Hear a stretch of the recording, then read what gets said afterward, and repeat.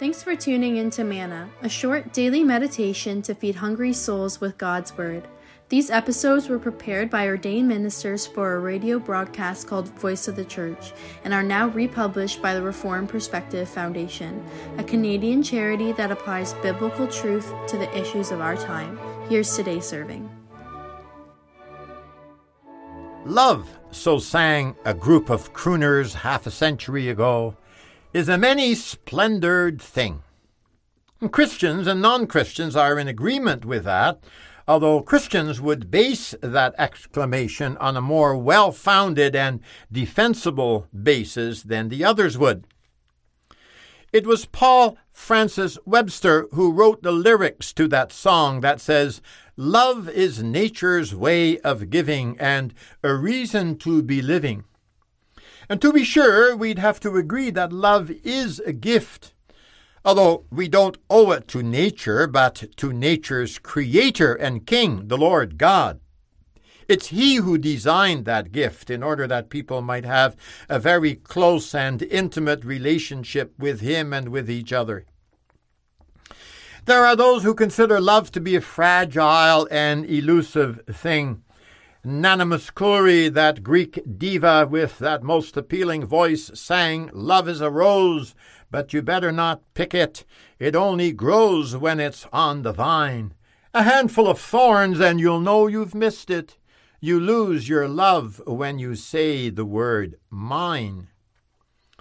You and I might differ in our interpretation of these words, written by a group called the Four Aces, and yet I think we'd agree that love, if it is to remain alive, must be attached to what they called the vine. Remove it from that source, selfishly lay claim to it, and you'll end up with no petals of love at all, but just a handful of thorns. The Bible, which remains one's dependable roadmap for life, and so certainly also for marriage, has a lot to say about love. There's a whole book of the Bible called the Song of Songs, or the Song of Solomon, that's all about love. It's about a kind of love called eros, which is romantic, sensual, and sexual love. It traces some episodes in the lives of two lovers who treasure this gift of human sexuality that sees them very much attracted to each other, desiring one another. And yet it's also evident, especially, that they treasured God's norms, His law, which governs sexual conduct. They did not have intimate sexual union before marriage.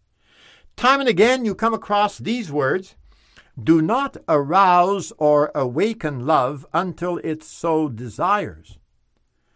Would a couple date and subsequently marry?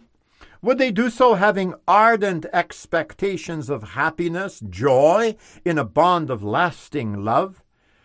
They'd have to do it God's way.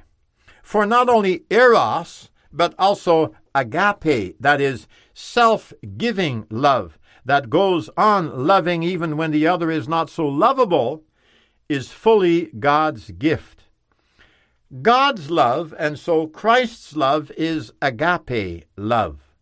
It's Christ's forgiving, eternal love that is brimful with kindness and compassion, with justice and right. It's His love on which our love must be based. It's His love that must control and direct, as well as nurture and grow that love of a husband for his wife. His love that is reciprocated by a loving, serving, patient helpmeet of her beloved husband. Says the Apostle John, who was known as the beloved disciple, in chapter 3 of his first letter, "This is how we know what love is. Jesus Christ laid down His life for us, and we ought to lay down our lives for our brothers." It's clear he was speaking not just about the relationship of husbands and wives, but for all those who are brothers and sisters in the Lord. John goes on in chapter 4 of his letter to make this appeal, "Dear friends, let us love one another." And why? Well, he immediately answers, for love comes from God. And then he makes a most important pivotal statement. We love because he first loved us. And now the world is full of love songs. History is filled with the tales of famous or infamous lovers, Antony and Cleopatra, Elizabeth Taylor and Richard Burton, not to mention the legendary Romeo and Juliet, Lancelot and Guinevere. And yet often their relationships were marred by unfaithfulness. And sadly, very sadly, today love is often equaled with sex and self-gratification. No wonder, for God's safe and dependable barriers, his laws for life and love, which ought to be honored, are thrust aside. Mortal human beings would insist on their sinful wills. The pitiful result? Broken marriages, illicit relationships, unfaithfulness, divorces that leave a trail of unhappiness, especially for the thousands of children that are left to choose sides. And yet the Bible is not confused about the love God wants to see operative in both courtship and marriage. I think of what is called the summary of God's law. Jesus Christ himself taught it, saying, love the Lord your God with all your heart and with all your soul and with all your mind. This is the first and greatest commandment, and a second is like it, love your neighbor as yourself. I think as well of that often quoted passage of 1 Corinthians 13. There the Apostle Paul says, and here I use the translation or the paraphrase in contemporary language of Eugene H. Peterson, love never gives up. Love cares more for others than for self. Love doesn't want what it doesn't have. Love doesn't strut, doesn't have a swelled head, doesn't force itself on others, isn't always me first, doesn't revel when others grovel. It takes pleasure in the flowering of truth, trusts God always looks for the best, never looks back, but keeps going to the end. Is this the love to which you committed yourself when you said, I do?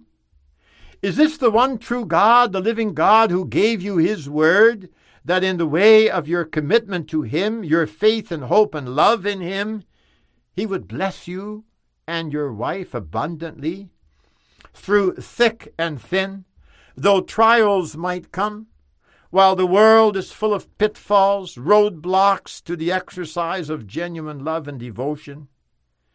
If he isn't your God, and if his word is as yet unknown, a mystery to you, well then begin by his undeserved favor a radical transformation. Begin to read his word.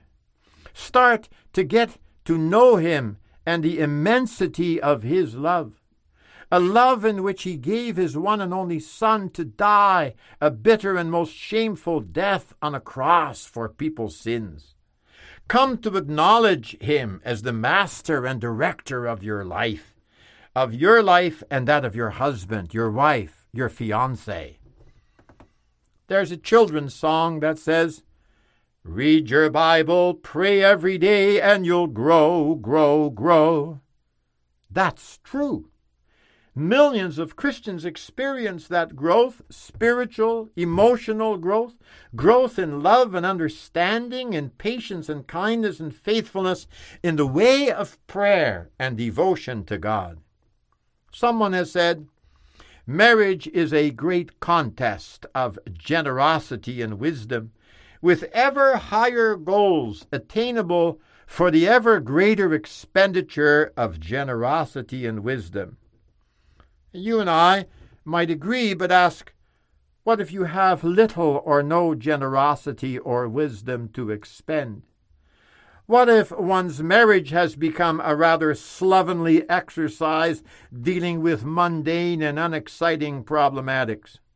A relationship in which two people now rarely see eye to eye except when shouting in each other's face. Is there hope, even when one's marriage has become such a mess? Yes, absolutely. No, not by some quick fix. Buy her some flowers and cook him that favorite pasta of his. Unless these things are the consequences of going back to the basics. The basics of what the Bible calls the fruits of the Spirit. Love, joy, peace, patience, kindness, goodness, faithfulness, gentleness, and self-control. Paul says, against such things there is no law. If you aim at these precious things in your conversations, and don't forget, conversations involve listening, really listening to the other person, you overcome evil, dark, prickly things like hatred, discord, jealousy, dissensions, and envy.